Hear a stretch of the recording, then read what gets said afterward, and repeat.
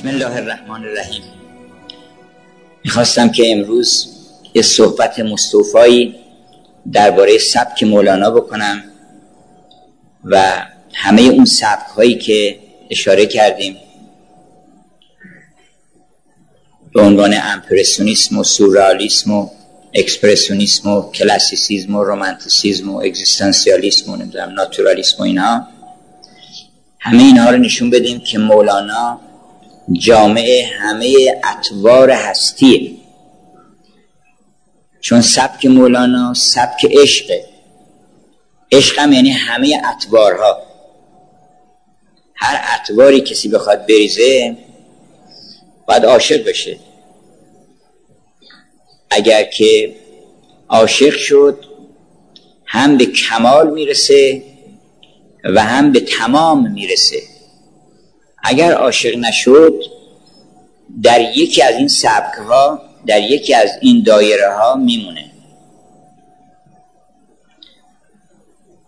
و ما توصیه کردیم که ما در دایره ای نمونیم.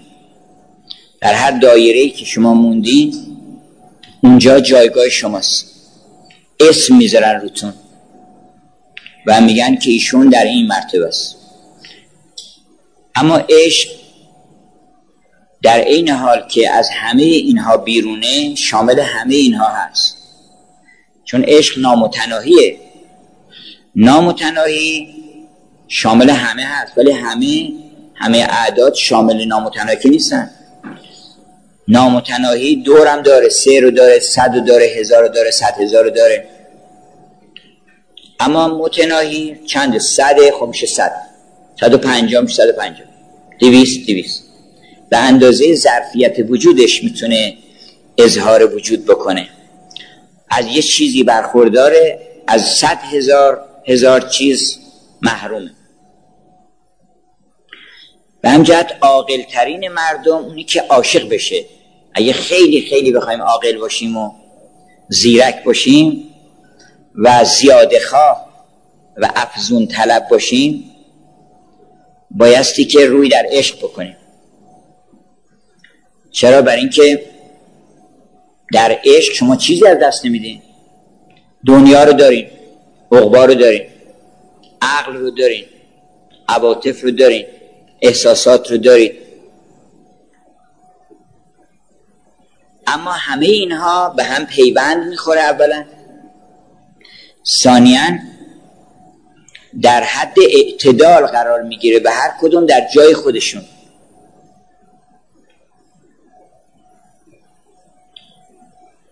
بنابراین اگر بخوایم بگیم سبک مولانا چیه، سبک سعدی، سبک حافظ، اینا درسته که با هم یه تفاوت‌هایی دارن.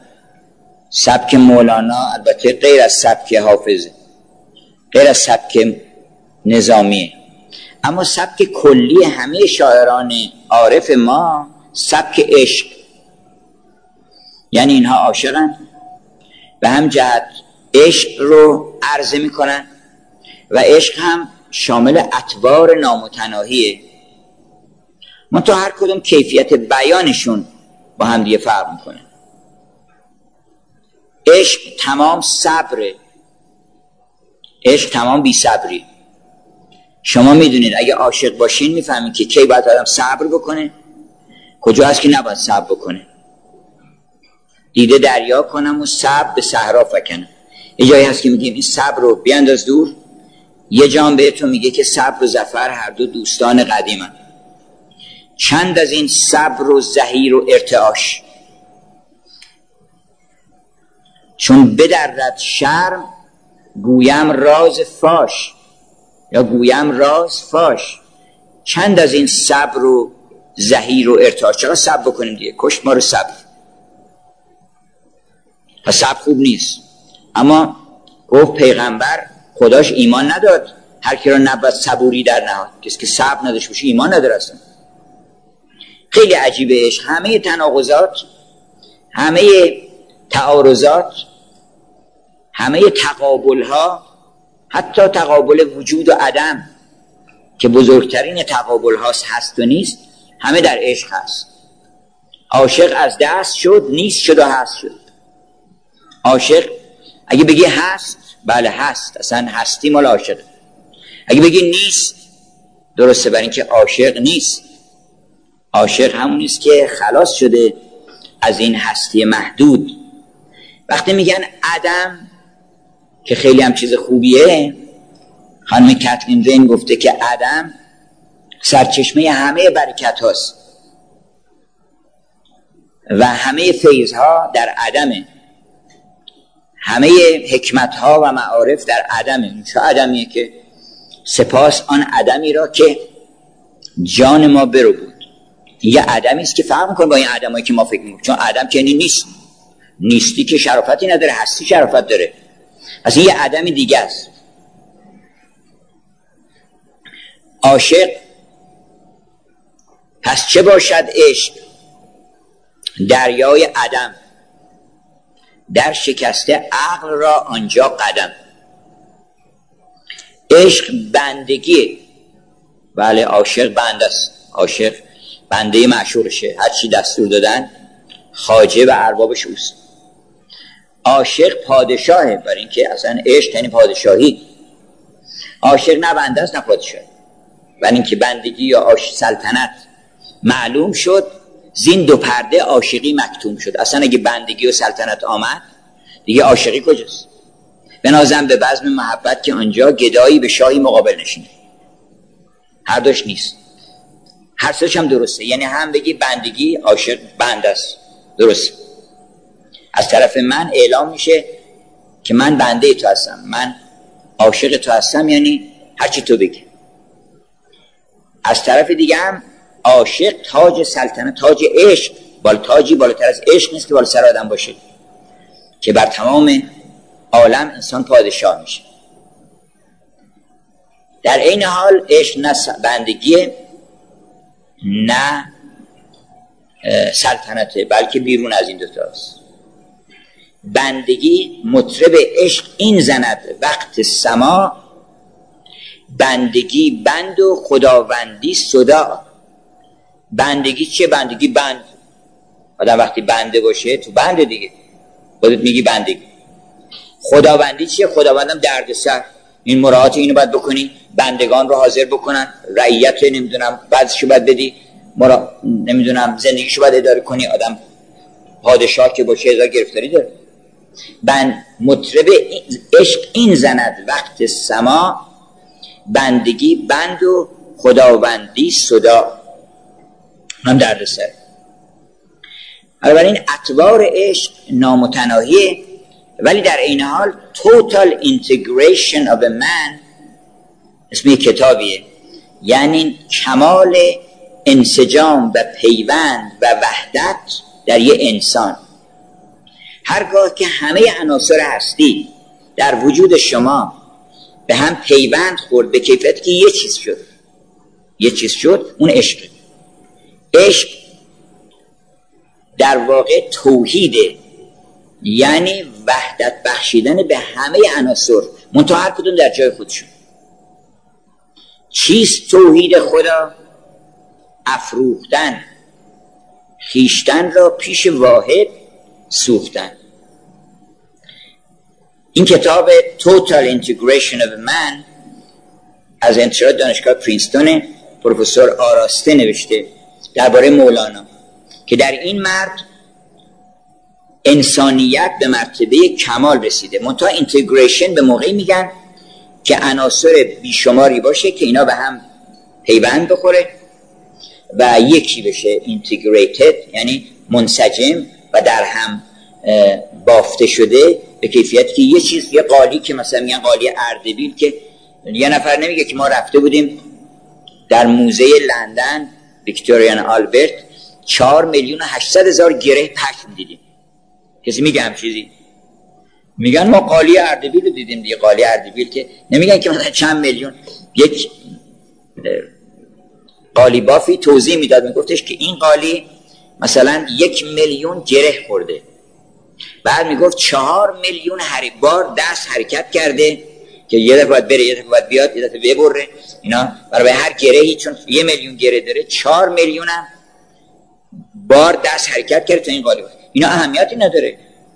برای قالی اگر اینتگریتد شده باشه، اگر ارزش شی به هنرش باشه نه به مادهش، هرچی ارزش ماده کم بشه در هنر اون اثر هنری تره. مثلا سینی، اگه یه سینی یه نفر بگه که آقای میدونی مس الان گرون شده، به شما چه مربوطه؟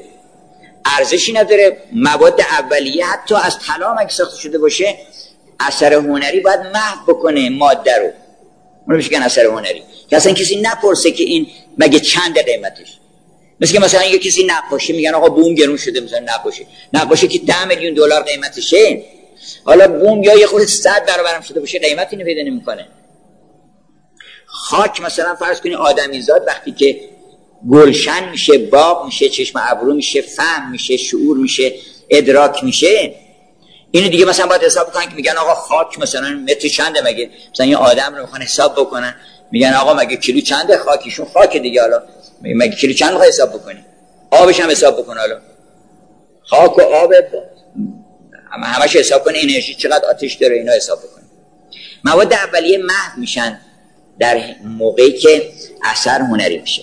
بنابراین اینتگریشن که بافته شدن و در هم پیچیدن همه عناصر متکثر هم در وجود شما هم در عالم، دو تا اینتگریشن باید رخ بده تا عشق پیدا بشه.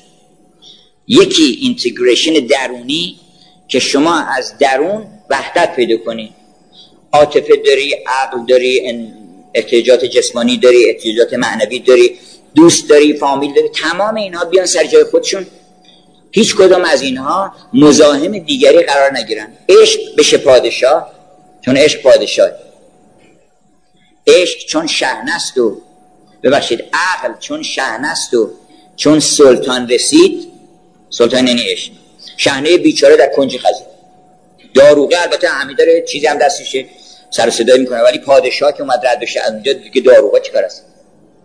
عقل چون شهنست و چون سلطان رسید، شهنه بیچاره در کنج خزید.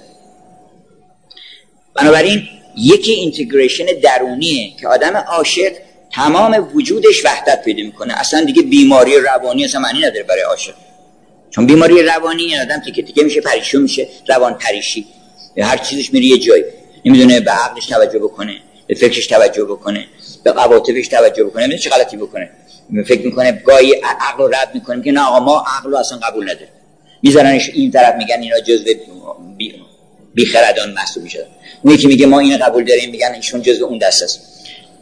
اگه عاطفی باشه این امبیورت، اکستروورت، اینتروورت، بعد آدما رو سه دسته میکنن، یه دسته اینتروورت هستن یعنی توشون رو نگاه میکنن، یه دسته اکستروورت هستن، یه دسته امبیورت هستن یعنی هم بیرون نگاه میکنن. عاشق نیست که امبیورته، یعنی هم به بیرون ارتباط داره هم به درون ارتباط داره و هم از هر دو این ارتباطات بیرونه.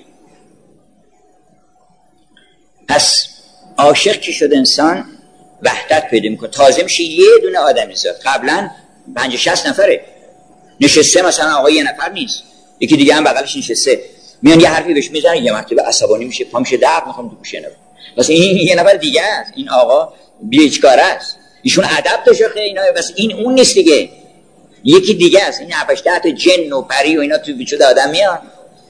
مولانا میگه توی وجود ماست گاو و گوسفند و فیل و اینا تمام هستن، تا خوابیدن فعلا، چون در آن کوچه خری مردار شد، چون در آن کوچه، مولانا میگه بعد از اون میبینی شما سگا خوابیدن خورناسه میکشن، بعد یه مرتبه تو کوچه بغلی یه خری مردار میشه، تمام سگا بیدار میشن. تو آدمی زاده همینطوره، یه بویی به مشامش میخوره، یه مرتبه یک حیواناتی که اونجا وابسته به این آقا دیگه نیستن، اینتگریتد نیستن، که بر خودشون اونجا میپرن، هم خود این آقا رو میدرن. دیدین خشم آدمو تیکه تیکه میکنه، هم خود اون آدمو میدره هم اطرافیانو میدره. چرا؟ برای اینکه این داره وحدت نیست، اصلا یه نفر نیست، این 100 نفره آقا نشسته اینجا. بعد یه مرتبه مثلا نشسته مرد خیلی معتدل و متناسبه، ناگهان یه چیزی بوی به مشامش میخوره که چند میلیون دلار هرس، بعد شروع میکنه، یه نفر شروع میکنه دروغ گفتن از زبان همین آدم، شرافت و همه چی داره، ولی ناگهان اون یه حیوانی سر از طویلش میکنه بیرون. یکی از نویسندگانی که فکر میکنم برنارد شا باشه، بله، میگه که خیلی طنزنویس قوی است، به خصوص اوایل قرن 20 خیلی انتقاد کرده از جامعه اشرافی انگلیس و میگه که کمتر انگلیسی رو میشه پیدا کرد که با اینکه آدم خوبیه، که با اینکه خیلی هم شرافتمنده، با اینکه خیلی هم آدم متوازن و موزون و عاقل و خردمندیه، مرکز خونش آشپزخونش نباشه و استبلش نباشه. یعنی باز اکثریت میبینید که تمام اون ادب و انسان برای اینکه چیزی بخوره و یک شهوتی داشته باشه، آخرش این. بنابراین یه حیوانی اونجا هست که اون میاد سخنرانی میکنه، دم از نمیدونم 1000 چیز میزنه از شجاعت، ولی یه هاپ بکنن آقا پس میفته اونجا. اون مردی که دیدن آقا ساعت 10 قرار بود بر سخنرانی نیومد، طول کشید اینا، بعد رفتن دنبالش، دیدن تورا افتاده، قش کرده افتاده، یه سگی آب کرده بوده، ایشون می‌خواسته راجع به شجاعت سخنرانی بکنه که شجاعت چی؟ شجاعت این آقاش اون علمش هم عارضی، علمش مال ذاتش که نیست، اون پیوند نداره با ذاتش. قده به چی میگن تو بدن؟ قده چریت که گوشت اینجا هست بهش نمیگن قده، که برای اینکه این جزء اینتگریتده، یعنی جزء بدن من داره کارش صرفش انجام میده. اون قده اینجا مزاحمه، حالا قده سرطانی باشه، هر قده‌ای که باشه مزاحم اونجا، و تو اینجا چیکاره ای؟ ربطی به من نداری، یا باید درش بیارن عملش بکنن یا یه جوری آبش بکنن. ما باید اینتگریتد بشیم از درون. و این بسم الله الرحمن الرحیم چرا ما انتخاب کردیم؟ گفت همه را بیازمودم ز تو خوشترم نیامد، برای که بهتر از تو چیزی نیست. اسم تو رو که میبرم من اینتگریتد میشم. اگر اسم تو در میان نباشه، اگر سر زلف تو وسط جمعیت ما نباشه، تا سر زلف پریشان تو در جمع آمد، زلف او پریشانه نه به دلیل اینکه پریشانه، به دلیل اینکه همه جا هست. سر زلفش هر جا هست، هر جا بخوای دستو بزنی دامن خدا رو بگیری همونجا هست، یه تیکش یه تنابش اونجاست. تا سر زلف پریشان تو در جمع آمد، هیچ مجموع ندانم که پریشان تو نیست. هر آدم مجموعی یعنی اینتگریتد. هر آدمی که به مجموعیت رسید، به جامعیت رسید، خاطر مجموع ما زلف پریشان شما. کی دهد دست این غرض یاران که هم دستان شوند، خاطر مجموع ما زلف پریشان شما. شرح مجموعه گل مرغ سحر داند و بس. بقیه ممکنه که نه هر کو ورقی خواند معانی دانست. عاشقی که تمام مجموعه گل رو میدونه، برکم یه ورقشو میخونه، یکی یه ورقی که ساقهشو میخونه، یکی برگشو میخونه، یکی هر کجا یه تیکهشو میخونه. شرح مجموعه گل مرغ سحر داند و بس، که نه هر کو ورقی خواند معانی دانست. چرا؟ برای اینکه مجموعه یعنی همون اینتگریشن، که چون جمع شده به همینا وحدت پیدا کرده. اون وقتی که گفت همه را بیازمودم ز تو خوشترم نیامد، اسم هیچ کس نیست که شما در دنیا ببرید که خیالتون راحت بشه. اسم پول ببرید، پول خیالتون راحت نمیشه، برای اینکه هزار نفر هستن که پول دارن میلرزن، هیچ کاری هم نمیتونن بکنن. تو فلان بیمارستان بریم بگردید در دنیا ببینید که میتونه اینا رو از اضطراب و ناراحتی نجات بده. اگر قدرت، مقام، هر چیزی، اسم هر چی رو ببرین آروم نمیشه. فقط اسم خدا رو اگر ببرین، چون اون نامتناهیه، اوست که زیر و زبر و بالا و پیش و پس و زمان و مکان نداره. حتی اگر دیر شده براش معنی نداره. دیر شده مثلا بگن آقا دیگه شما دیر شده که مثلا این کار رو بخواین جبران کنین. نه، دیر نشده، برای اون که دیر و زود نداره. یه حکایتی نقل میکنه مولانا.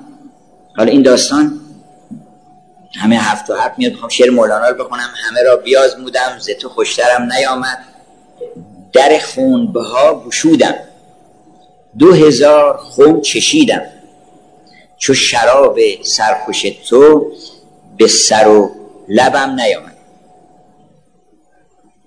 یه حکایتی نقل میکنه مولانا که حالا باید بریم وارد اصل عشق بشیم. اگر بخوایم که سبک مولانا رو تشریح بکنیم باید شعراشو بخونیم و همون وسط همون شعرها من توضیح بدم.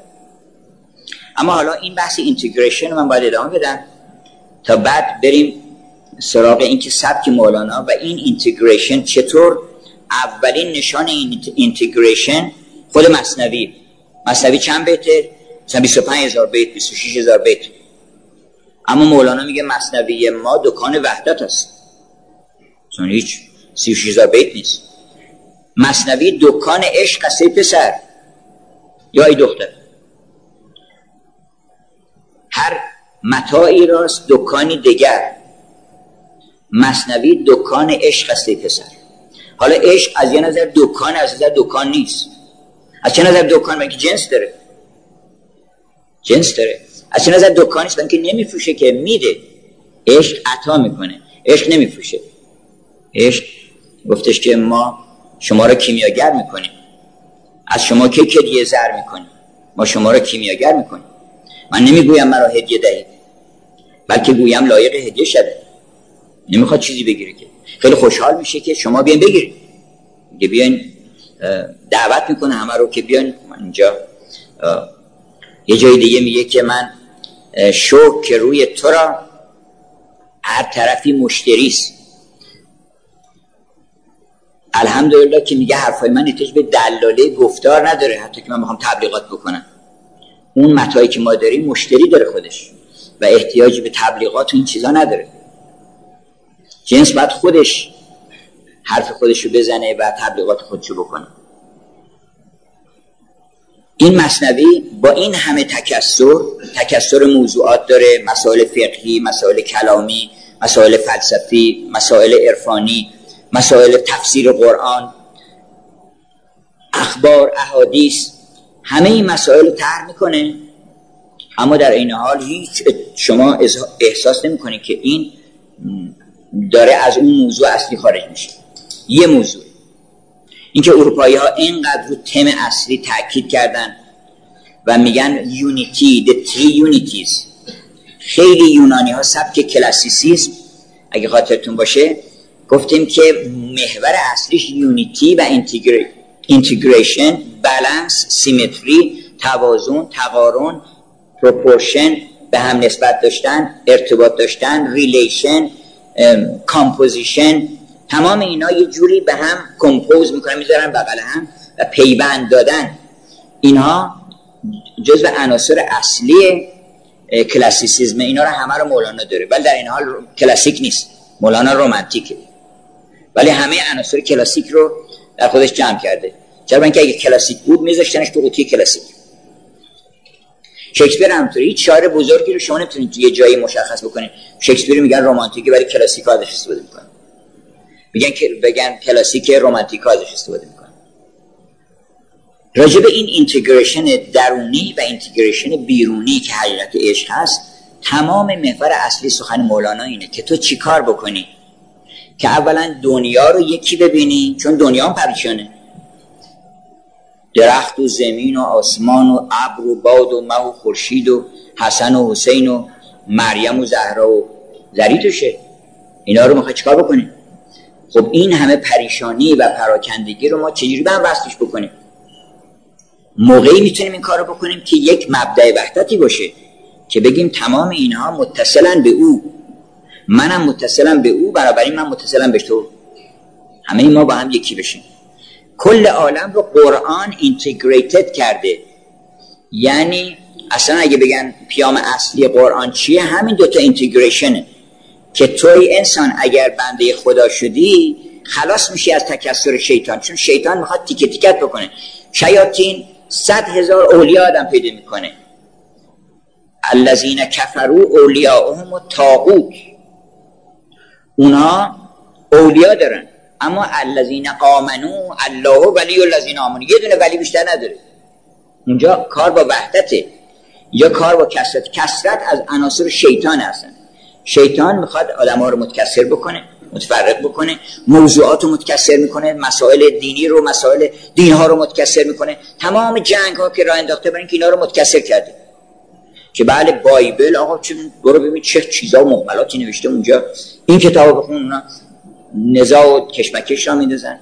اون یکی میاد میگه که یه کسی میگفت به من که من دارم یواش یواش میل به مسیح پیدا میکنم، ترسم مسیحی بشم. خودم مسیحی هستی، اگه مسلمونی مسیحی هم هستی. اگه مسلمان نباشی. اگه مسلمان هستی، مسیحیت یه جزئی از مسلمانیه. مسلمانی هیچ کدام از این ادیان نیست، اما همشون هم هست. مسلمانی دین حنیف ابراهیم، مسلمانی دین مسیحه، مسلمانی دین موسی است، دین عیسی است، دین تمام انبیا است، دین سلیمان، دین تمام اینها مسلمانی در واقع عشقه که شامل تمام چه خوبان همه دارن تو تنها داری. تو چرا میخوای مسیحی بشی؟ حالا الان تو عاشق شو و عاشق که شدی میشی یک مسلمان حقیقی، تسلیم پروردگارت میشی و در اثر این تسلیم اون وقت نگاه میکنی میبینی که اون کتابام همه با هم یکی میشن. اینتگریشن تمام کتب دینی. شما برید اپانیشاد رو بخونید، گیتا رو بخونید، تمام کتاب‌های دینی رو جمع بکنین، اون وقت آبشو بگیرین. گر تو 100 سیب و 100 آبی بشمری، 100 تا سیب یکیش بزرگه یکیش کوچیکه، یکی زرده یکی قرمزه، ولی آبش که گرفتی چه آب سیب میخوری که فرق نمیکنه که این آب کدام سیب بوده. که گر تو 100 سیب و 100 آبی بشمری، یک شود چون آب آن را بفشاری. بنابراین همه ادیان رو اینتگریتد میکنه نگاه دین، یعنی نگاه که به حقیقت دین آدم میکنه. وگرنه دین ها رو شیطان میاد. شیطان اول سعی میکنه شما اصلا دین نداشته باشی، تلاش میکنه، چون حسوده، نمیخواد. حسود هرگز نیاسود، دائما نگران اینه که من چجوری اینو بچزونمش. خب اول میاره وسوسه های گوناگون تولید میکنه. اگه دید نشد، اول میاره که اصلا به کلی معیار دینی رو از بین ببره در دلش، که آقا کی گفته تو از کجا خدا از کجا باشه؟ این ماده‌ای بوده القدیم، هرچی دلایل برش میارن اینا. آخه بابا این همه اوضاع احوال تو چجوری میگه اینا؟ بالاخره اگه بتونه بیدینش میکنه، اگه دید نمیتونه اون وقت میاره که بله دین خوبه، منتها اینجا برو، اینجا برو، اینجا این راهش درسته، تو تمام راهها این یکی درسته، اون یکی درسته. اون وقت چی؟ نه دعوا و کشمکش بین صاحبان ادیان و پیروان ادیان، حتی مذاهب گوناگون ایجاد میکنه سر مسائل واهی. اون وقت تازه اگر نتونست اون کارم بکنه و آدم خیلی با تقوا و پرهیزگار شد، یه بلای دیگه سرش میاره. میگن شیطان انتقام میگیره از آدم با تقوا. چجوری؟ تقوا رو به چشمش میاره، میگه بله من الحمدلله موفق بودم به این که هیچ پامو از دایره شهر بیرون نکشم، همین بدتر از همه میشه، بدتر از همه میشه. و به تلبیس ابلیس در چاه رفت که نتوان از این خوبتر راه رفت، دیگه از این بهتر دیگه نمیشه. هر منزلی من 2 رکعت نماز خوندم تو این مسافت، هر روز 1000 رکعت، به از 1000 رکعت به هر منزلی به احسانی آسوده کردن، که جوابشو سعدی میده. الحذر از تکثر. این تکثر بین من و شما و زن و مرد و ما از این جهت که انسانیم آدمی زادیم دیگه. آدمی زاد که زن و مرد نداره. روح را با مرد و زن اشراک نیست. مثلا یادش نیست که وقتی که بهش میگن تو راست باید بگی یا دروغ باید بگی، اینو بگن خب من زنم یا مردم. این همچی کسی نمیپرسه این سوالی که در اون چی که مربوط به انسانیت ما میشه، اون مربوط به عالم جسمانیه. خب بالاخره برای اینکه خداوند زوج آفریده تا موجب بقای نسل بشه و این عجبت که نمایشگاه عالم و تئاتر عالم ادامه پیدا کنه. اما شما به عنوان یه زن که اصلا احساس نمی‌کنید که زن بودن تو مداخله داره در این که مثلا شعر حافظ رو برای شما میخونن لذت میبرین، موسیقی خوب باشه لذت میبرین، سخن راستی باشه قبول میکنین، حرف ناحق بزنن قبول نمیکنین، سوزن بهتون بزنن. به قول شکسپیر از قول یه جهودی خیلی این حرف معنی داره. تو نمایشنامه تاجر ونیزی میگه که من یک جهودم، همون شایلوک یهودی میگه من یک جهودم، ولی اگر شما به من سوزن بزنید دردم میگیره، اگر که به من غذا ندن گرسنگی میمیرم، اگر منو در محیط سرد بزنن سرما میخورم، اگر چنین بکنن، اگر به من توهین بکنن چیز بکنن منم عصبانی میشم. منم مثل شما هستم، یعنی منم یکی مثل شما. ما این تفرقه‌ای که ایجاد میکنیم، سیاه و سفید، مرز میکشیم، تمام اینها باعث نزاع‌ها و جنگ‌ها و کشمکش‌ها شده در طول تاریخ. ببینید سر همین مسائل خود ساخته که ما خودمون یک میله‌هایی کشیدیم. این جبران خلیل میگه که یه وقتی از کنار یک از یه دشتی عبور میکردم، نگاه کردم چقدر نعمت تو این دشت هست. گندمزارها، درختان میوه، جنگل، انواع از شود که چشم سارها، نهر آب و میوه و غذا و همه چی اینجا تو این هست. بعدم که رد میشدم دیدم یک قفسی گذاشتن اونجا و یک قناری مرده این تو. رفتم جلو نگاه کردم دیدم که آبش تموم شده، دونش هم تموم شده، مرده. معلوم میشه که اینو یه نفر گذاشته اینجا رفته، اینم یکی دو روز تحمل کرده اینا رو خورده بعدنم مرده. حالا شما فکر کنید تو چه دنیایی، تو چه دشتی این مرده از گرسنگی، در حالی که این نهر آب، اون همه دانه، اون همه میوه، به خاطر میله هایی که دورش کشیدن. و میگه که ما خودمون از این میله ها دور خودمون میکشیم، میمیریم از گرسنگی. یعنی که عالم پر از نعمته، عالم پر از نعمت‌های الهیه و ما میتونیم از این نعمت‌ها برخوردار بشیم. خودمون یه میله‌ای کشیدیم از این ور اون ور، از گرسنگی داریم میمیریم. به خاطر تکثر. عشقی که عامل وحدته. پس کتب آسمانی رو نگاه بکنید، پیام اصلی قرآن چیه؟ اینی که تو یه دونه خدا بیشتر در عالم نیست و این همه تکثرات رو، تجلیات همون یه دونه بدون. هو الاول، هو الاخر، هو الظاهر، هو الباطن. ظاهر اوست، باطن اوست، اول اوست، آخر اوست. اینما تولوا فثم وجه الله، هر کجا رو تو بکنیم اونجا خداست. بنابراین تمام عالم رو برات یکی میکنه. این ان فی خلق السماوات والارض، این آسمان زمین و این ابرها و این باران و این آبی که ما از آسمان میفرستیم و این دانه ها و گیاه ها، اینا همه آیاتی هستن از آیات خدا. رعد هم یه آیتی است از آیات خدا. رعد رو جدا نکنین. و رعد یسبح بحمده، در معبد عالم رعد رو جدا نکنین بگید بله رعد سمبل، و همجا جده رعد رو سمبل ترس و بیم و این چیزا میگیرن، در صورتی که یکی دیگه میگه که من اصلا بانگ رعدش میرسد در گوش من، بانگ آبش میرسد در گوش من. رعد خیلی هم صدای خوبیه. وقتی که مولانا میگه وقتی یک دشت تشنه صدای رعد میشنوه، از بهترین موسیقی ها براش بالاتره، برای شما بالاتره. همین الان اگه صدای رعد بشه تو این تهران خشکی زده، اگر صدای رعد از صدای سمفونی موزارت هم بهتره. بنابراین وقتی که شما اشیاء رو به هم مرتبط میکنید و هر کدوم در جای خودش قرار میدین، اولا همه خوب میشن. هر کسی ابولهب آتش کرا بسوزد گر بولهب نباشه. بولهب باید باشه، یه بولهبی در جمع سبک روحان هم بولهبی باشد. بولهب هم باید باشه، سرویسی میده در عالم. درسته که لعن کردن، شما لعن کنید، شما ازش دوری بکنید، بولهب نباشیم. لعن کردن هر چیزی این که آدم از اون نباشه. لعن کردن تعرض به دیگری نیست. وقتی میگن که فلان کس رو، یعنی اون نباش تو، ولی اگر خودت اون باشی، مثل اون کسی که به قول سعدی گفت چو برخاست لعنت بر ابلیس کرد. یکی مال مردم به تلبیس خورد، مال آقا رو بالا کشید، ولی گفتش که لعنت خدا بر شیطان رجیم بلند شد. شیطان فلان ظاهر شد، لعنت خدا بر خودت، من کی هم چیز کرده بودم؟ گفتش که چنین گفتش ابلیس اندر رهی که هرگز ندیدم چطور ابلهی. تو را با من هستی فلان آشتی، ما که با هم رفیقیم، تو هم کاری که من میگم میکنی واسه منو لعنت میکنی. لعنت مردم بلد نیستن. صلوات مثلا فکر میکنن که مثلا صلوات بر پیغمبر اینه که مثلا میگن اللهم صل علی محمد. این صلوات نمیشه که. صلوات اینه که حضور تو و وجود تو و زندگی تو، هر کس که اینو دید بگه که زهی پیشوا که چنین آدم‌هایی در مکتب او پرورش بدن. اللهم صل علی، اون باید بگه. یعنی اون باید بگه که خدای درود فرست برای چنین پیشوایی که یه چنین مردمی رو، اونو مش میگن صلوات. اگه تونستی زندگی تو تبدیل به یه صلوات بکن که هر کی تو رو دید بگه که اللهم صل علی محمد و آل محمد.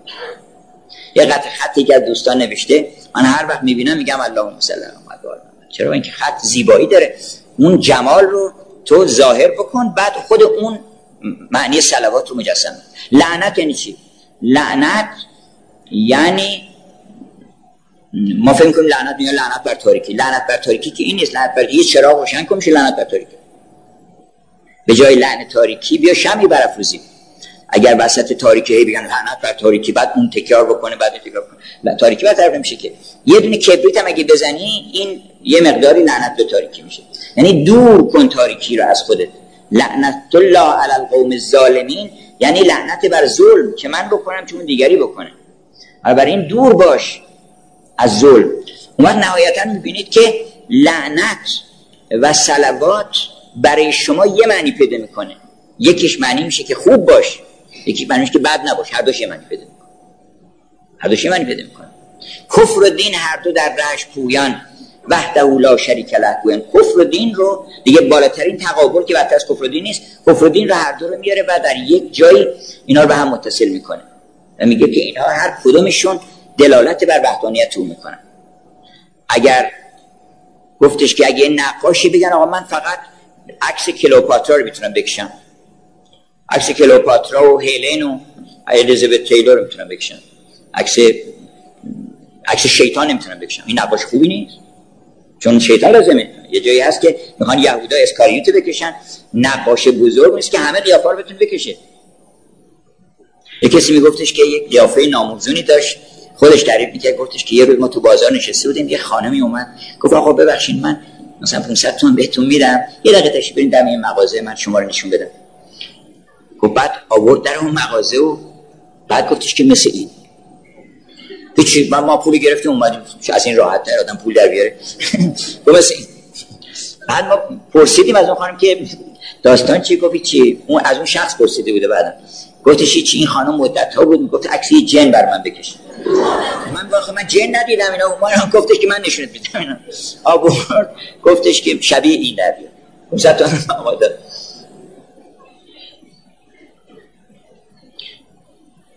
پس اگر که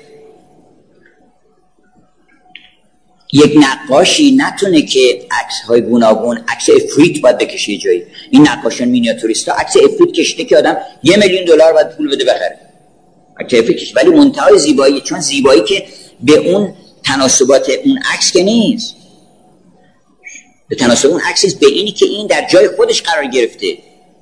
شما در یه نقاشی هم اینتگریشن میشه. مثلا در یه اثر هنری هم همینطوره. فرض کنید شما توی نمایشگاه که دارن تئاتر میدن، اوتلو آدم حسودیه، کاسیو آدم خوبیه، اون یکی آدم خبیثیه، اون یکی متوسطه، اون یکی دستمانا پاک و شریفه، اون یکی دچار آلودگیه. هر کدوم یک مقام داره. ولی از دیدگاه شکسپیر چی؟ شکسپیر همون هرچند که یاگویی که ساخته، یاگو رو کمتر از اوتلو نساخته، اوتلو رو کمتر از دستمانا نساخته. هر کدوم از اینا درست همونی که باید باشن. زیبایی در اینی که دقیقاً همونه، یعنی آیدنتیتی زیبایی یعنی این همونه. و وقتی شما قبول کردین، یکی از دوستان ما یه سری صورتک درست کرده بود، مثلا میگفت این قیافه یه مادری است که مادر نیست، دایه است، ولی میخواد ضمناً مهربونی بکنه، ولی مهربونیش مال دلش نیست، آدم هضم میکنه. به برای اینکه دقیقاً همون نیست که میگفت.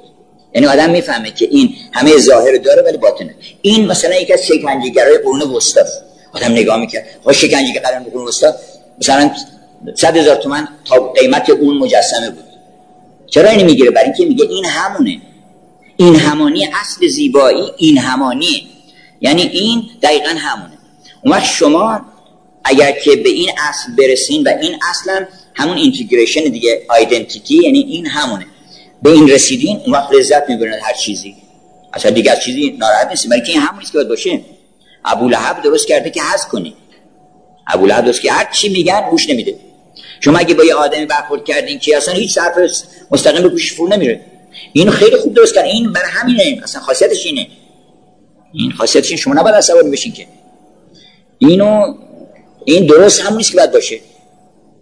و برای شما یه تجربیاتی میشه که برخورد کنید با این آدم. البته ضمناً کلی برکات در وجود او. اولا شما رو از خیلی چیزا آگاه میکنه، ثانیاً نیروهای درونی شما رو بسیج میکنه که من بلکه بتونم اینو اصلاحش کنم. در دل شما خلاقیت ایجاد میشه، هزار کار تولید میشه از اینکه شما یه آدم نامتناسبی رو میبینید. مغالطه میکنن. یه افرادی اگه نبودن که مغالطه در منطق بکنن، این همه علم منطق پیشرفت نمیکرد که. الان 25 نوع مغالطه همون زمان ارسطو بوده که مردم چجوری میتونن حالا چیزای سادهش اینه، مثلا میگن در باز است، باز پرواز میکنه، پس در پرواز میکنه. خب این معلومه که این باز به اون باز چیکار داره؟ میگن دیوار موش دارد، موش گوش دارد، پس دیوار گوش دارد، ولی دیوار که موش نداره که. اینا میگن مغالطه است. انواع مغالطات هست که بعضیش ساده است، آدم میتونه بفهمه، بعضیش نمیتونه بفهمه. اگر در عالم این همه تزویرها نباشه، این همه پیشرفت‌ها نمیشه. یعنی وقتی که محک‌ها پیدا میشه، ظرافت‌ها پیدا میشه، مثلا آقا میشه متخصص یه متخصص الماس، باید خیلی متشکر باشه از اینا که الماس تقلبی درست میکنن، وگرنه ایشون کاری نمیشد، اصلا حقوقی دریافت نمیکرد. ایشون اصلا برای همین گذاشتنش که تشخیص بده که این الماس واقعی یا الماس قلابی. همینطور عرفان تقلبی داریم، عرفان واقعی داریم. هر چیزی قیمت اشیا گرونتر میشه، تقلبیش بیشتر میشه. یه چیزی که ارزشی نداره میگن نصرالدین داشت چیزی رو هم میزد، اینا گفتن چی درست میکنه؟ گفت کثافت سگ تقلبی درست میکنه. هیچ چیزی نیست که تقلبیش بخواد درست کنه، آدم فرار میکنه ازش.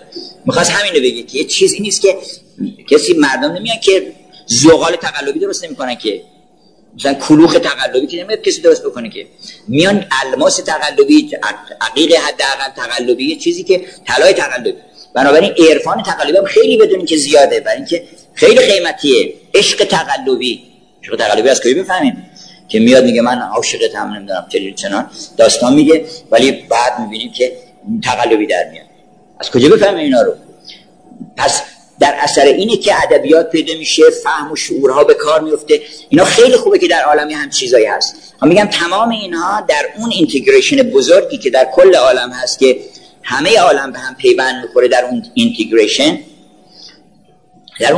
آدم خیالش راحت میشه، رنج نمیبره، کارشو میکنه.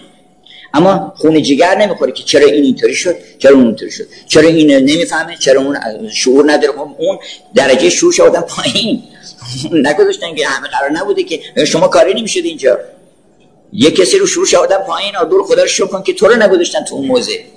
ممکنه شما رو اون نقشه بدن به شما. اینی که اصلا نباید آدم به کاگر کنی بر کارش این کاری الهی نیستی.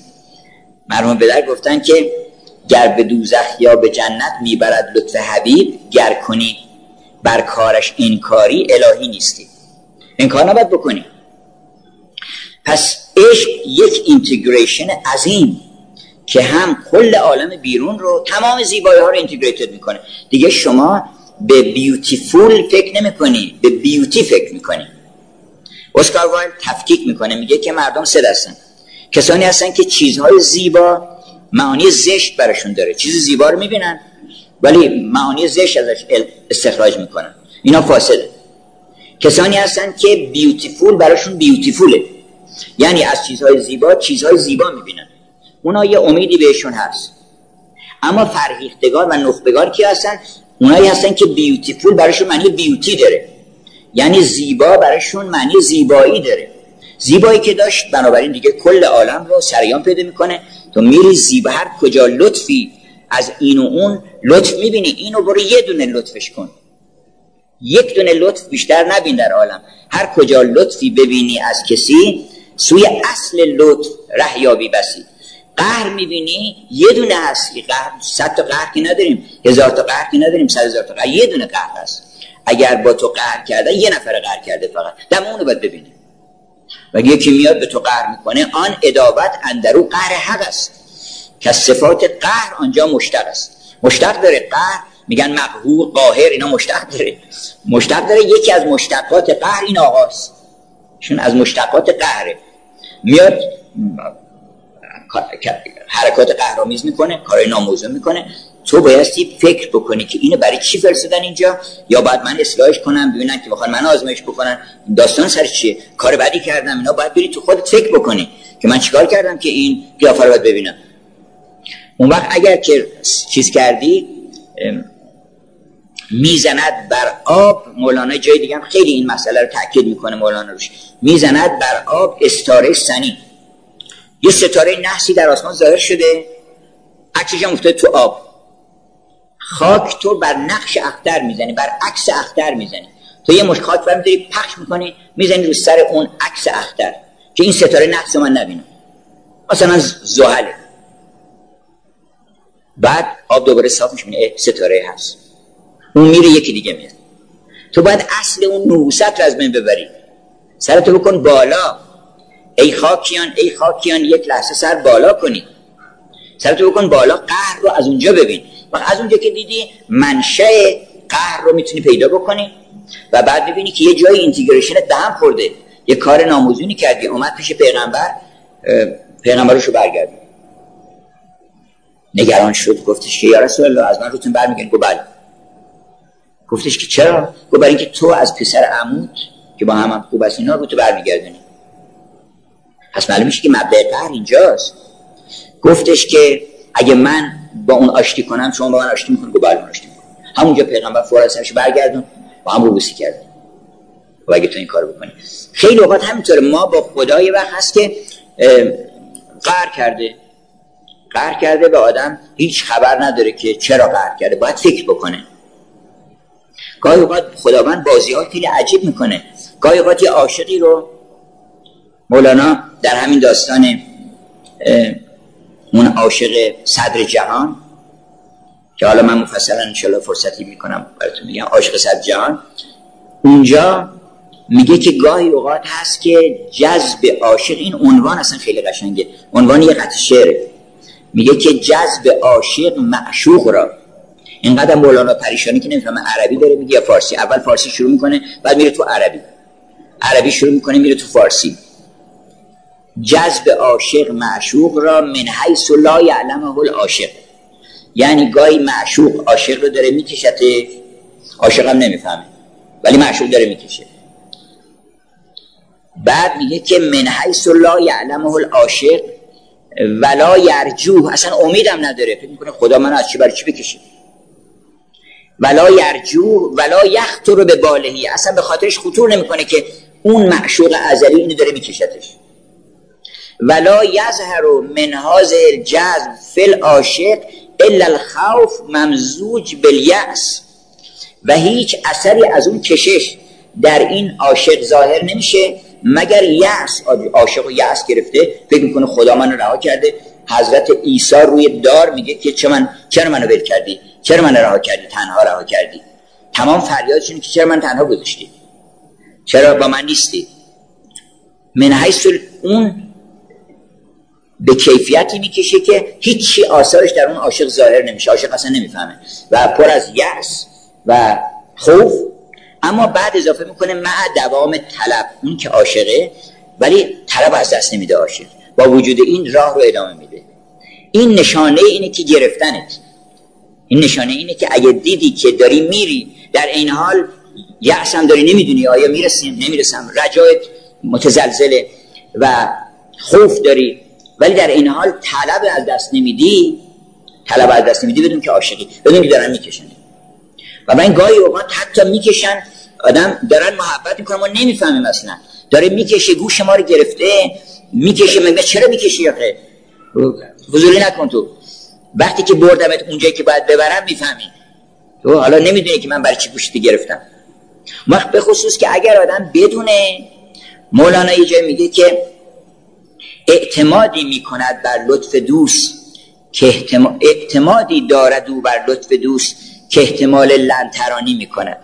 عشق اکنون مهربانی میکند، جان امروز جانی میکند. در شعاع آفتاب معرفت ذره ذره غیبدانی میکند. بعد میگه اعتمادی دارد او بر لطف دوست که احتمال لنترانی میکند، وگرنه از جان از تنش جدا میشد. موسی وقتی که گفتش که خودت من نشون بده، گفت نمیدم. این فهمید که میده. من از اون نمیدم هاییست که اگه اینو نمیفهمید، وقتی آدم اینو نمیفهمه بابا خون جگر بخوره. میگه من رفتم اونجا، گفتش که نه، میگن نه تو برو 2 مرتبه چیز بکن. اینا شاید ناز کرده یعنی چی؟ یعنی گاهی اوقات این کارو میکنن.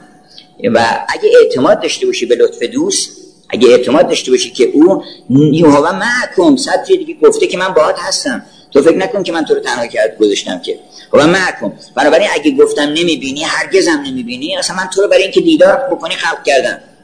میخوام ببینم چقدر مشتاقی، چقدر عاشقی، بعد کجا میری، کجا میای. اینا از این جهته. اگر نه که موسی از چیز خارج شده بود، جان از بدنش جدا شده بود، برای اینکه زندگی بیدوست جان فرسودن است. اگه قرارش که ما تو رو هیچ وقت نبینیم مثلا چه زندگی بکنیم؟ بی خداوندی بود بنده نیست. بنابراین این وحدت در قهر، وحدت در یعنی اینتگریشن و اون انسجامی که در عالم هست که این قهرها رو همه رو سر نقش رو وصل کن به یکی که با یه نفر صحبت کن، بگو خدایا به من کمک کن. بانگ انا نستعین ما شنید، لطف و داد و مستعانی میکنن. وقتی که شنید صدای ما رو که اهدنا الصراط المستقیم ایاک نعبد و ایاک نستعین، بانگ انا نستعین ما شنید.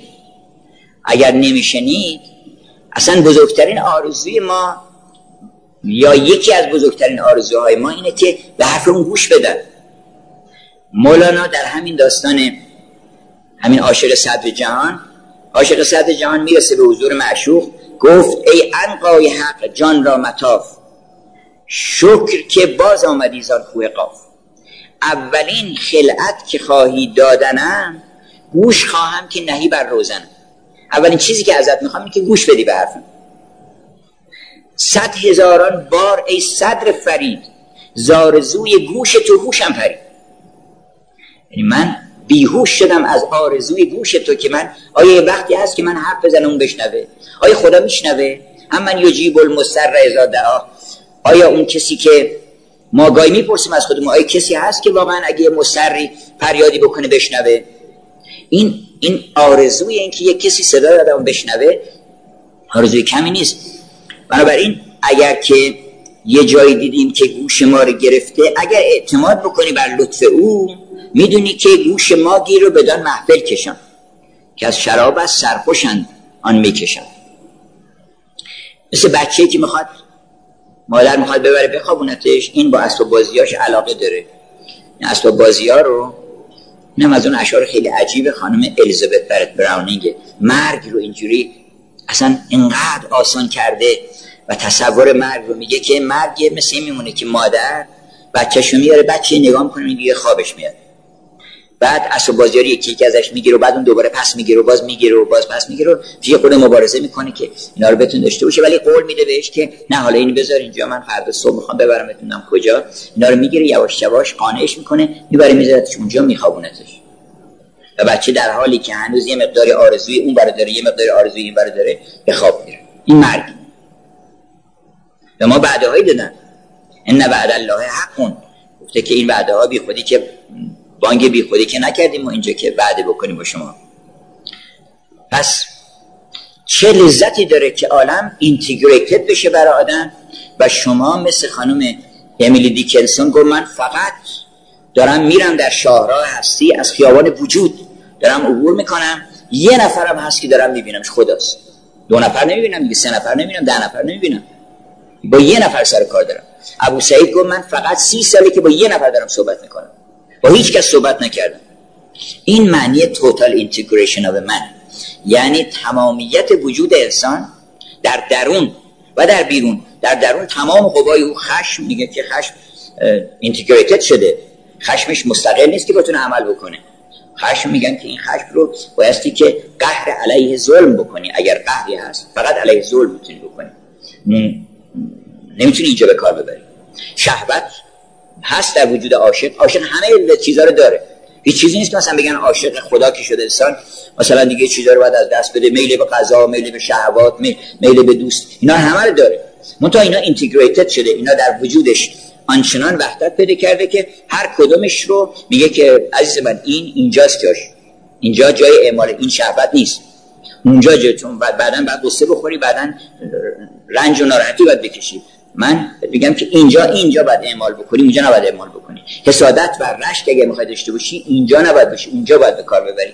اینا رو وقتی اینتگریتد شد و پادشاه داره وجود آدم، یه مملکت آشفته، بیشتر ما یه مملکت آشفته که هیچ کس بالا سرش نیست، هر کی داره هر غلطی میکنه، شهوت برای خودش داره کار میکنه، حسد برای خودش داره کار میکنه، خشم برای خودش داره کار میکنه، هیچ کم حرف گوش نمیده اصلا به حرف اونی که عقلم باز برای خودش داره فکر میکنه که بله من چیکار بکنم، چه نقشه‌ای بریزم که اینو به دست بیارم اونو به دست بیارم. عقلم اومده خدمتگزار نفس شده چون شغلی پیدا نکرده، چون اگه دستگاه پادشاه نباشه، عقل اگه دستگاه پادشاه باشه میاد حاجب دربان پادشاه میشه و شغل آبرومند پیدا میکنه. اگه گیر نیاره اونجا رو میره دلاله و ارچبت که بیکاره و بیاره میشه، بعدا میاد در خدمت مزدور نفس میشه. نفس بهش میگه که ما میخوایم اینو به دست بیاریم، چیکار بکنیم؟ میخوایم ثروت ببریم. میگه که بله من برات نقشه میچینم، بعد مدیریت میکنم، اینا فلان میکنه. عقل به کار میگیره، با عقلش رو هیچ عقلش برای اینکه مستقله.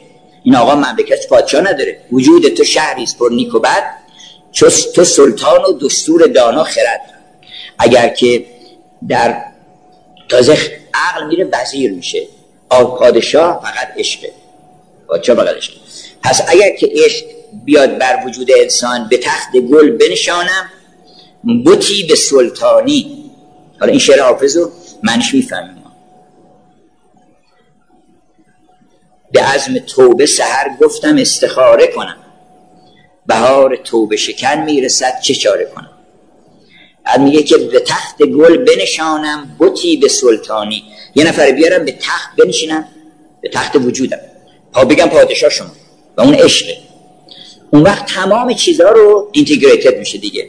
آدم وقتی یه معشوقی داره میگن این علنگو رو از چی میخری؟ برای این معشوقم میخرم. اون خونه رو برای چی میخوای؟ باغ برای چی میخوای؟ برای اینکه گاهی اوقات میخوام ببرمش اونجا. اون برای چی؟ تمام اینتگریتد میشه. یعنی انسان وحدت پیدا میکنه. یه معشوقی که آدم پیدا میکنه تمام وجودش یکی میشه، تمام حرفاش پیدا. برای چی این حرف میزنی؟ برای اینکه دوست دارم. برای چی حرف نمیزنی؟ برای اینکه دوست دارم. همه کارهای عاشق از یه جنس میشه. و چرا با من تلخ صحبت کردی؟ برای اینکه دوست دارم. چرا اینو به من دادی؟ برای اینکه دوست دارم. چرا اینجا من میکنی نمیدی؟ برای اینکه دوست دارم. به خاطر اینکه تو معشوق منی، محبوب منی، مراقبت هستم. این مادری که با بچه‌ش. پس چه لذتی بالاتر از این هست که ما برسیم به اینتگریشن درونی که تمام این همه قوایی که خداوند در ما آفرید، چشم از پی آن، چشم برای چیه؟ چشم از پی آن باید تا چیز عجب بینه. جان برای چیه؟ چشم برای این نیست که تو هر چیزی ناموزونی ببینی، باید چیزی عجیب غریب ببینی تو دنیا. چشم از پی آن باید تا چیز عجب بینه، جان از پی آن باید تا عیش و طرب بینه. نباید آدم که جون بکنه که تو این دنیا کمش. گفت هر که جان کرد تنم عمر حسابش کردم. زندگی کردن ما مردن تدریجی بود، هر که جان کند تنم عمر حسابش کردم. خیلی آدم جون میکنن اصلا. این quiet desperation. بسیاری از مردم عمرشون is a quiet desperation، یعنی یأس بی سر صدا که سیلی میخوره آدم از درون و ناچار هم هست که صورتش سرخ نگه داره که نفهمن مردم که چه خون جگری داره میخوره. و آدم باید لذت ببره تو دنیا. چقدر خون جگر باید بکنیم؟ چه بنشستی در اون گوشه؟ چرا خرم نمیگردی؟ مگه عاشق نیستی؟ مگه عاشق نیستی؟ از دست این سیر میخوری؟ یه نفر بیشتر نیست تو عالم که اینقدر خون جگر تو داری میخوری. یه نفر حسابتو با اون درست بکن. اون وقت اگه هر کاری که باید بکنی اون کار درستیه. جان از پی آن باید تا عیش و طرب بینه، پا از پی آن باید که از یار تعب بینه. پا برای چه؟ پا برای این که بری دنبال کار معشوق، میگه برو اینو برد بزن اونجا. پا برای تعب دیدنه. البته باید رنج بکشی، باید بری بیای اینو بر اونجا اونو بر اینجا. پا از پی آن باید که از یار تعب بینه، عقل از پی آن باید تا علم و ادب بیند، عشق از پی آن باید تا سوی فلک پرد. تمام فکر آدم معلومه به چه کاریه. دیده را فایده آن است که دلبر بیند. فکر برای چیه؟ فکرم برای اینکه به دلبر فکر بکنه. قوه خیال برای چیه؟ برای اینکه دلبر رو تصور بکنه. قلم دست برای چیه؟ برای اینکه بتونه دلبر رو بنویسه یا دلبر رو بکشه. یکی میشه. یعنی تمام فعالیت‌های انسان، شغل و کار و زندگی و دنیا و آخرتش، دنیا آخرت دو تا نمیشه. در عشق دنیا و آخرت وجود نداره که مثلا میگم من کارهای دنیامو تنظیم کردم، من کارهای آخرتمو تنظیم بکنم. کار دنیا آخرت نداشته باشین، یه دونه کار بکن. عاشق داره کار میکنه. البته ما باید چون سواری اسبی هستیم علوفش باید بهش بدیم. علوفش باید بدیم، میریم تهیه میکنیم، وسیله امکانش فراهم میکنیم. غذا باید بهش بدیم یا پالون باید بذاریم دوشش. اینا رو باید بذاریم. اینا رو جز کار عقباس ما، چون ما داریم آدمی که داره میره خونه لیلی که دیگه نمیگه که من مثلا ازش بپرسن چیکار داری میکنی، میگه دارم میرم خونه لیلی، فقط یه جواب میده. پس این چیه داره میذاره این رو؟ برای اینکه سوارشم که تندتر برم. میگن تمام کاراش معنی پیدا میکنه. اصلا آدم بی معنی میشه وقتی که متکثر میشه، نمیتونه میگن آقا این کارو چرا کردی نمیدونم، اون کارو چرا کردی نمیدونم. اما وقتی که آدم میدونه، تک تک کارهاش رو میدونه که چرا این کارو داره میکنه، چرا اون کارو داره میکنه، برای چی کتاب میخونه، این کتاب چی میخونه، وقتی میفهمه چه کتاب بخونه چه کتاب نخونه. آدمی که هیچ متکثر شده یه روز میره این کتاب میخونه، بعد دیگه اینو خوندی، بعد اون میذاره اونجا، بعد یه کتاب دیگه میخونه، بعد یه کتاب دیگه، ولی دنبال چیزی نمیگرده. آدمی که دنبال اون خبر میگرده، دنبال آدرس معشوق میگرده، یه شماره تلفن میخواد بگیره، عکسش میخواد بده کنه، میبینه این نداره اونو. اون شعر رو معلومه میگن چرا این شعرها رو تو نمیخونی، برای که اون خبر توش نیست، عکس هیچ کس توش نیست، عکس نفس اون شاعره که اون تو قرار گذاشته. من میخوام شعر سعدی رو بخونم که عکس محبوب من اونجا باشه. هزاران نقش ها بینی خلاف رومی و چینی، اگر با دوست بنشینی ز دنیا و آخرت خافه. سعدی که نمیگه منو ببینی، که سعدی میگه اونو ببینی. نامتن در نامه حسن تو بر عالم و جاهل خوانم، نامتن در دهن پیر و جوان اندازم. من اومدم که نام تو رو علم بکنم. چه شغلی بالاتر از این که آدم نام او رو علم بکنه، اسم او رو ببره، اون معشوق رو در دل آدم‌ها شیرین بکنه. که یه معشوقی هست، بیاین همتون رو من دعوت میکنم که بیاین اونجا. هر کسی با شمع رخسارش به وجهی عشق باخت، زین میان پروانه را در اضطراب انداختی. همه دارن به یه نوعی با او عشق بازی میکنن. بنابراین سعادتی بالاتر از این نیست که انسان به عشق برسه. و مولانا درس اینتگریشن درونی و بیرونی، این گفتم که خلاصه همه حرفای مولانا در فلسفه و اخلاق و ادبیات و قرآن و دین و تمام اینا، این یک کلمه است که تو یکی باش از درون، یکی باش از بیرون. و آروم میشینه اونجا. مولانا گفتن فلان امیر آمده، یه امیری آمده بود آنچنان از طرف یکی از بزرگان، بعد این مستخدم بیچاره هول کرده بود اینا که بله مثلا حضرت نام کیک نوع سلطنه نمیدونم چی ایشون تشبه. مولانا چه خبره میشن اونجا؟ نه اون وقت 100 درهم داده بودن به این که برو خبر بده زودتر که آقا اومدن. گفتش که نه اون درهمای تو میمونه، نه اون جناب وزیر میمونه، نه ما میمونیم، هیچ کدوم از ما نمیمونه. چه خبره؟ هر کی اومد گفت ما داریم کارک خود میکنیم، هر کی خواهد بیاید، هر کی خواهد بره. ما داریم اینجا صحبت از عشق میکنیم. حالا یه کسی پادشاه بیاد بشینه اونجا. شاه اگر جرعه رندان نه به حرمت نوشد، اونی که به مقام اینتگریشن رسیده و به عشق سه پادشاه اونه. هر پادشاه دیگه بیاد، مولانا میگه که وقتی که بنده تو شدم تمام پادشاهان عالم بنده من شدن. هر پادشاهی که بیاد باید اونجا زانو بزنه. شاه اگر جرعه رندان، حالا بعضی میگن آقا حافظ دنبال یه سن رسشه بوده که بده پول شرابشو میرفته گدایی میکرده از شاه شجاع یا شاه منصور و اینا که خلاص پول ما رو بده. بابا جون این اصلا یه شرابی که به اینا نمیده، به این پادشاه. میگه که شاه اگر جرعه رندان نه به حرمت نوشد، التفاتش به می صاف مروق نکنیم. ما نگوییم بد و میل به ناحق نکنیم، جامعه خود سیاه و جامعه کس سیاه و دلق خود ازرق نکنیم. میگه شاه اگر خوش برانیم جهان در نظر راه روان، فکر اسب سیاه و زین مقرر نکنیم. آدمی که داره پیش لیلی میره براش اهمیت نداره که حالا این که حواشی زینش مثلا از طلا باشه یا یه چیزی باشه که سبک باشه، این اسب رو بتونه حرکت بده بره. به اندازه زین بودنش مهمه. آن بهرز دنیا که خوری یا پوشی، معذوری اگر در طلبش میکوشی. باقی همه رایگان نیرزد، هوشدار تا عمر گرانمایه بدن نفروشی. آدمی که معشوقی داره وقتشو تلف این چیزایی که فکر میکنیم اینا میدونه که زائد این میخواد چکار کنه. به اندازه کفایت enough is as good as a feast. یکی از بهترین حرفایی که من شنیدم اینه که کافی همونقدر خوبه که زیافت. وقتی به اندازه‌ای که تو بخوری سیر بشی باشه، دیگه بس فرض کن تمام عالم زیافت کرده باشه، بیشتر از اون که نمیخوای تو. چرا آدم‌ها بی خودی هرس میزنن به چیزایی که نیاز ندارن؟ بنابراین خوش برانیم جهان در نظر راهروان، فکر اسب سیاه و زین مقرر نکنیم. بعد میگه که شاه اگر مقام خود چه میگه، شاه اگر جرعه رندان نه به حرمت نوشد، التفاتش به می صاف مروق نکنیم. اون شراب رو به پادشاه نمیده، باید خیلی بیاد التماس بکنه، ادب بکنه، تقاضا بکنیم به زانوی ادب بشینه اینجا تا ما دو تا کلمه حرف براش بزنیم. اون حرفه، اون که میگه بهر یک جرعه که آزار کسش در پی نیست، زحمتی میکشم از مردم نادان که مپوس. حرفه. کسانی که حرفی دارن برای گفتن اینی میفهمن که وقتی آدم میخواد اون حرفو بزنه از مردم نادان چقدر لگد بخوره. این سطوران بس لگدها خوردم که مولانا میگه از قول پیغمبر.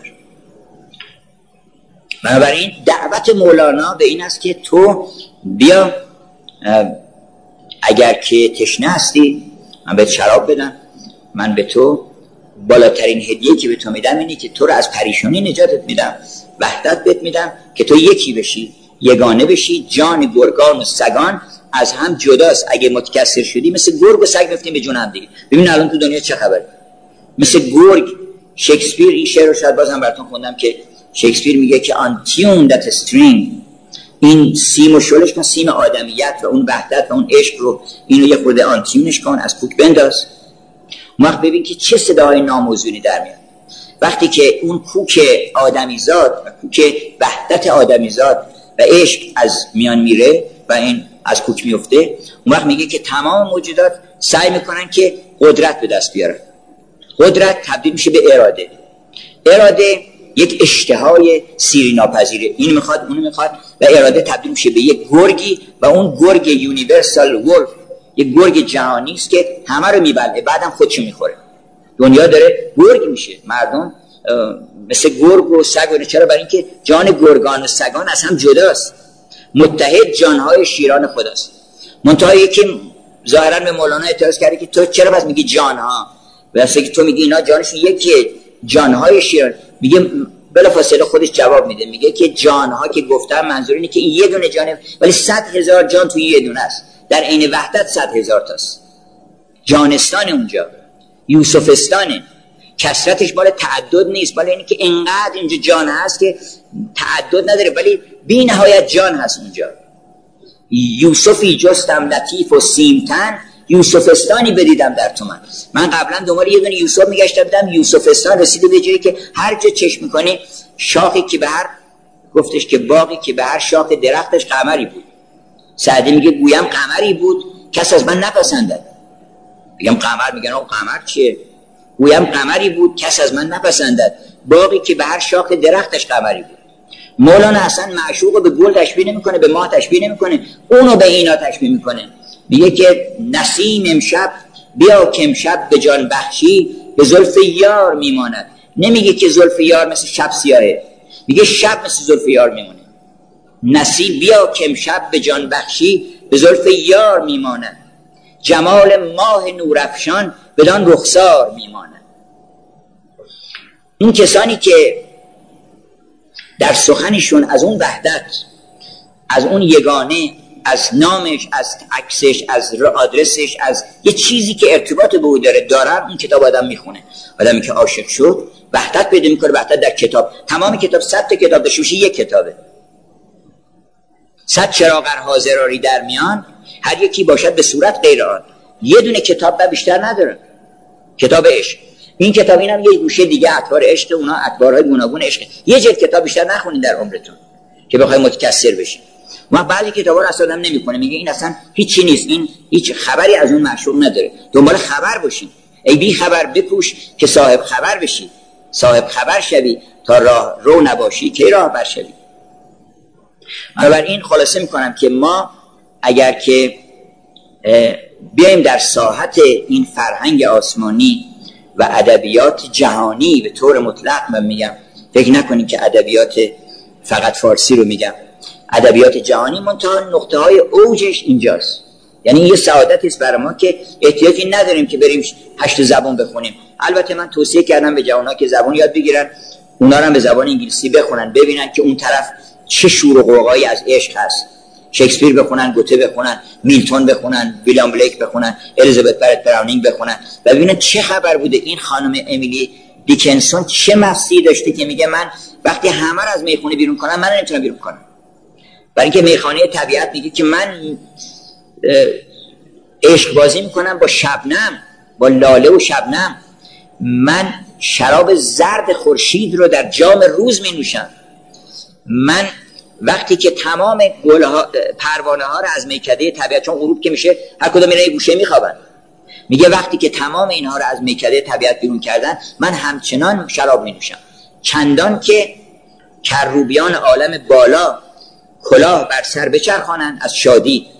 کلاهشون رو میچرخوندن، قدیم نشانه شادی بود. کلاه بر بر انگشت بچرخانند و به کنار پنجره آیند تا ببینن، نظاره کنن این عاشق بی خویشتن رو که در آفتاب خوابیده. این چه شوری داره، چه عشقی در وجودش هست که این همه مستی در وجودش هست و این همه دعوت به مستی. بنابراین چرا؟ برای اینکه یکی شدن اینا. و چرا ادبیات یکی؟ برای اینکه خانم امیلی دیکنسون و مولانا هم یکی میشن. در اون اینتگریشن عشق هر کسی که عاشق بوده همون حرفای اون یکی دیگر رو زده. اینه که اختلاف نیست. اینه که در ادیان اختلاف نیست. اون مال چشم چپ ماست که یه دونه عیسی جداگانه میبینه، یه دونه موسی جداگانه میبینه. مثنوی ما دکان وحدت است، غیر وحدت هر چه بینی آن بت است. هر متاعی راست دکانی دیگر، مثنوی دکان عشق است ای پسر. حالا ممکنه بگن آقا شما اینجا چطور راجع به دون القلتین صحبت میکنی؟ این مسئله فقهیه، اینجا راجع به مسئله کلامی صحبت میکنی. این مثنوی تو که میگین چیزی گفت بله در دکان کفشگر چرم از خوب، قالب کفش است اگر بینی تو چوب. خب بله تو مغازه کفش که چوب نمیفروشن که، ولی چوب مال قالب کفشه. خب اگه میبینی من از یه چیز دیگه هم صحبت میکنم، این قالب ما بحث اصلیمون اینجا چرم فروشیه، اینجا عشق فروشیه. اگر دیدی که مثلا یک مطلب دیگری هم آوردیم، یه مسئله مثلا نجومی آوردیم، یه مسئله فرض کنین صرف و نحو و معانی و منطق اینا رو آوردیم، اینا قالب کفشه. اینو قالب درست کردم که بتونی اون کفش رو پاک بکنی. در دکان کفشگر چرم از خوب، قالب کفش است اگر بینی تو چوب. نزد بزازان خز ادکن با، تو مغازه بزازی که آهن فروشی نیست، اما یه تیکه آهن هم هست برای اینکه بر گز باشد اگر آهن بود. اگه یه تیکه آهن هم ببینی اون برای اینکه گز بکنم، اینا چند متر شما پارچه میخوان. اونجا آهن فروشی که نیست. مغازه مولانا عشق فروشیه و اونجا ما میتونیم به چنین سعادتی برسیم و شرایط هم داریم الحمدلله. ای دل به کوی دوست گذاری نمی‌کنی، اسباب جمع داری و کاری نمی‌کنی. انشالله که ما هم از درون فردمون به عشق برسیم و وحدت پیدا کنیم و هم از بیرون جامعهمون و هم کل جامعه بشری انشالله با حضور خداوند، اگر این حضور سعادت بخش رو بفهمن قدرش رو و برگردونن، هنرشون خوب میشه، نقاشیشون خوب میشه، معماریشون خوب میشه، بیزینسشون خوب میشه، برخورداریشون هم از عالم بهتر میشه. همه سعادت ها در گروه همینه. و سلام.